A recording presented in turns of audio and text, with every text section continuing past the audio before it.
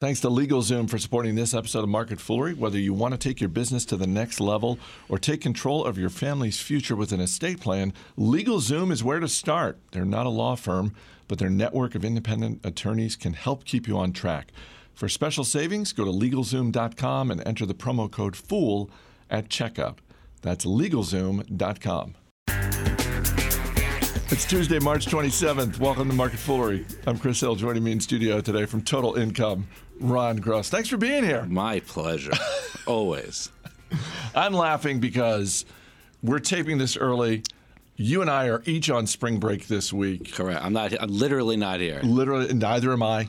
And this is our second attempt at taping this. We had a little snafu. I may have said something that seems silly. That happens. That happens. Every now and then we like to pull back the curtain a little bit and let people know we don't do a lot of editing, but every now and then we'll do a second take. Yes, very rarely. I do want to state that.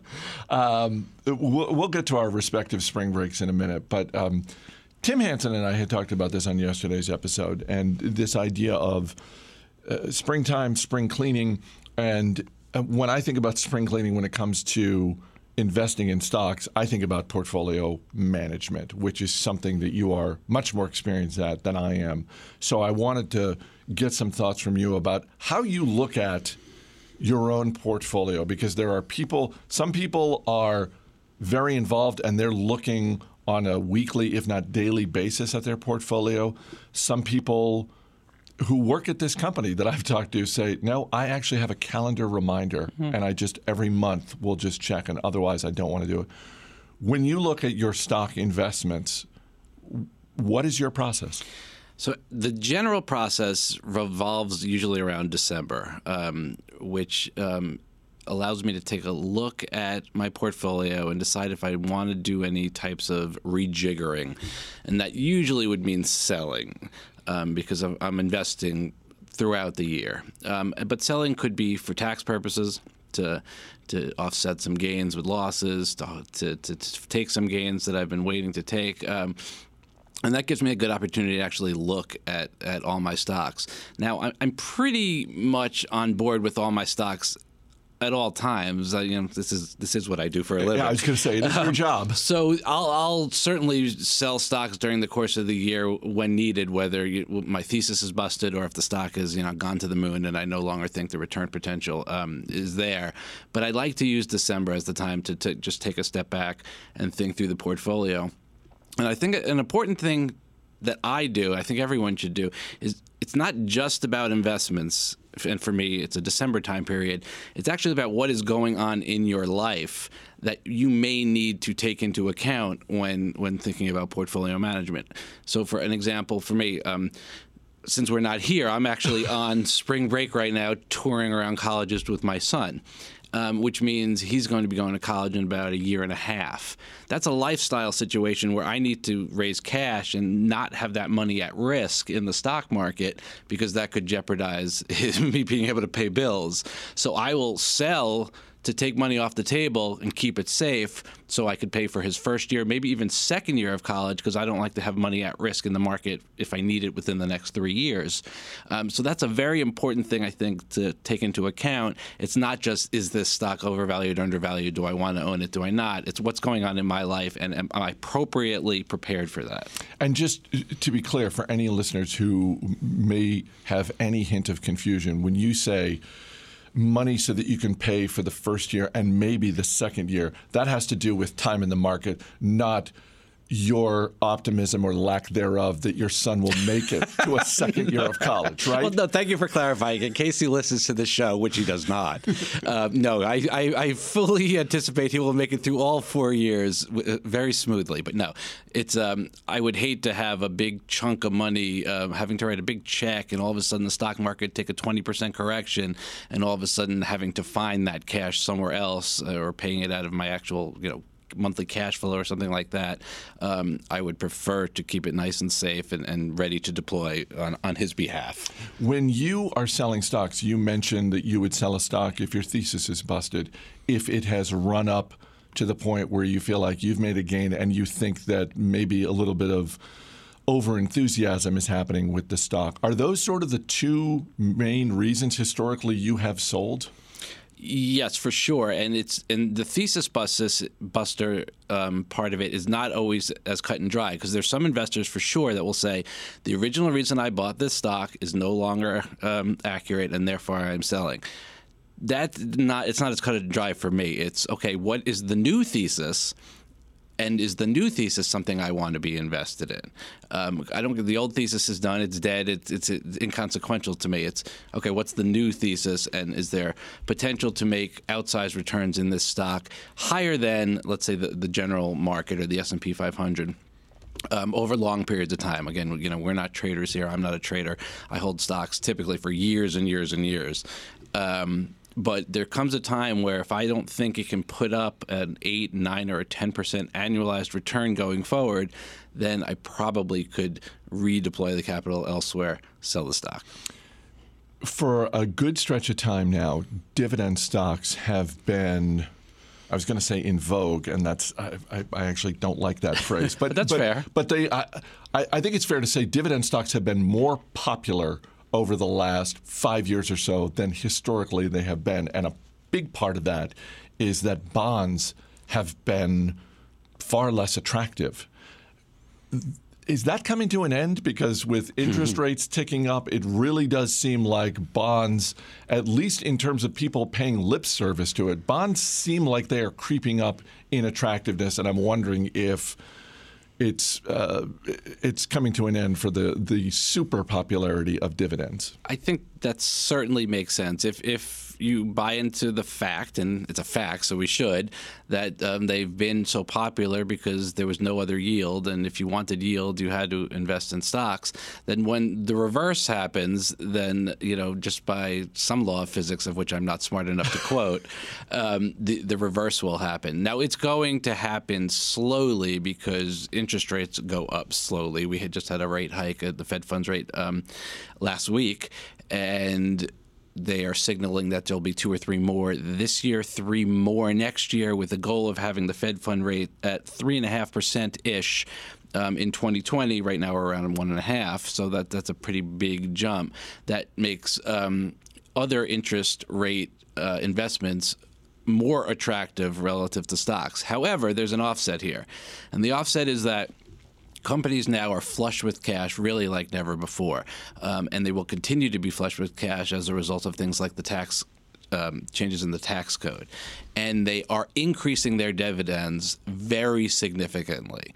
And they're doing that partly because they have a lot of cash and they don't know what to do with it. And when it comes right down to it, dividends are a capital allocation decision by management. Do we invest? Do we buy back our stock, or do we give cash back to shareholders?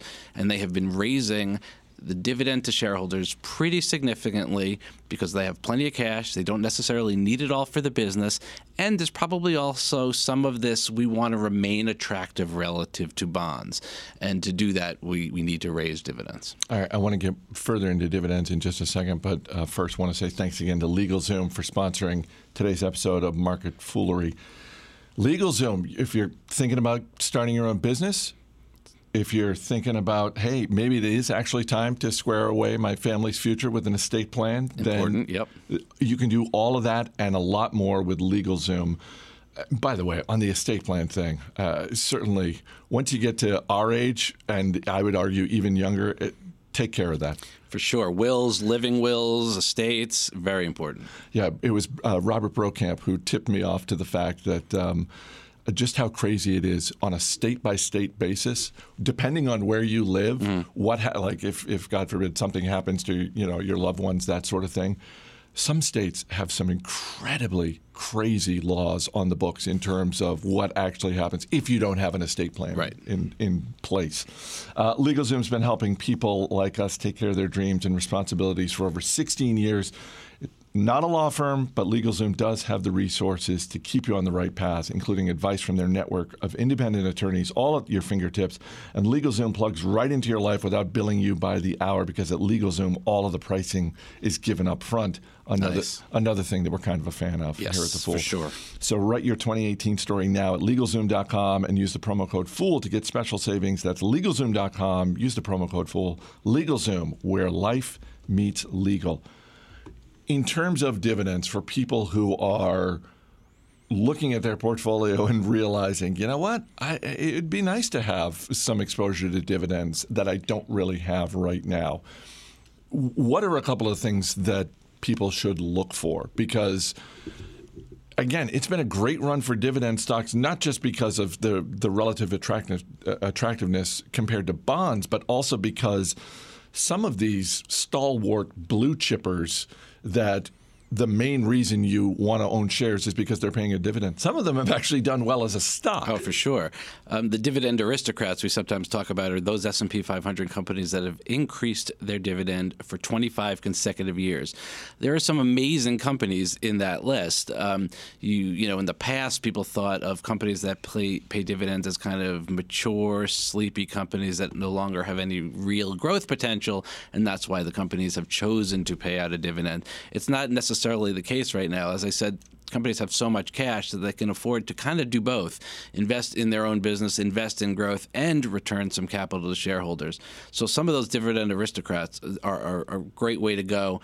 The yield on the S&P 500 right now is relatively historically on the lower side, 1.8% approximately on the S&P 500. That's partly because stocks have had a great run, and just the way the math works, when stocks go up, dividend yields go down. But as I said, companies are continuing to increase their dividends, 5, 10, 15% year after year. And so you get some nice growth on the dividend side. You invest in some real high-quality companies that have really great capital allocators at the helm, and that's a recipe for a pretty nice portfolio. The dividend aristocrat thing is interesting to me because I wonder how, once a company achieves that, 25 years, yeah. Do you think that is that just automatically ingrained in the culture of the management? Because I don't know. I sort of feel like if I was CEO of a company at a time when we had been doing that and we passed the 25-year mark, I would be tempted. Keep it up. Well, not only would I keep it up, but I would be tempted to say to the board, by the way, whoever's the next person to sit in the corner office after me, make sure they keep this streak going. Do you think that's built in? I think that's fair, but I also think it's more about the company itself and how much cash flow it produces and how it just makes perfect sense for them to continue that plan.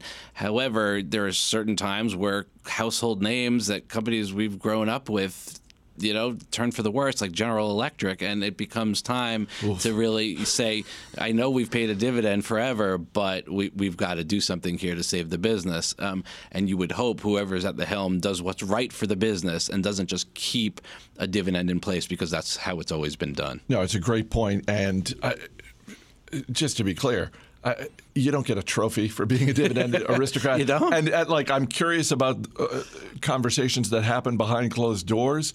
But the larger point, which you touched on, is that it goes to not just the ethos of the company, but it goes to the role of the management, which is your capital allocators. And we're entrusting you to make smart decisions, whether it is paying a dividend or making acquisitions or anything else. Yeah, as a shareholder, you would theoretically not want a company to pay you a dividend if you believed that they could invest in their business at really high growth rates and give you a really nice bump in the stock over years to come. And then when things slow down, the capital allocation decisions can change. All right.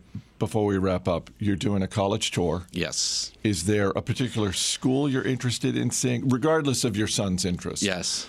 Is there a place on the itinerary where you think, well, I'm interested to go here? Well, we're starting in Michigan and ending in Florida, so we'll be hitting all kinds of weather. But I'm going to be the sentimental guy here and say getting into Michigan also allows me to see my daughter, who's at the University of Michigan. So I'm really looking forward to that.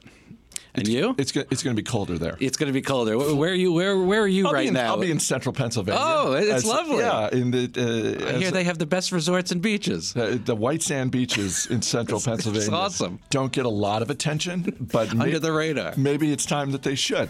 Well, enjoy. Thank you. Thanks for being here. My pleasure. As always, people on the program may have interest in the stocks they talk about, and the Motley Fool may have formal recommendations for or against.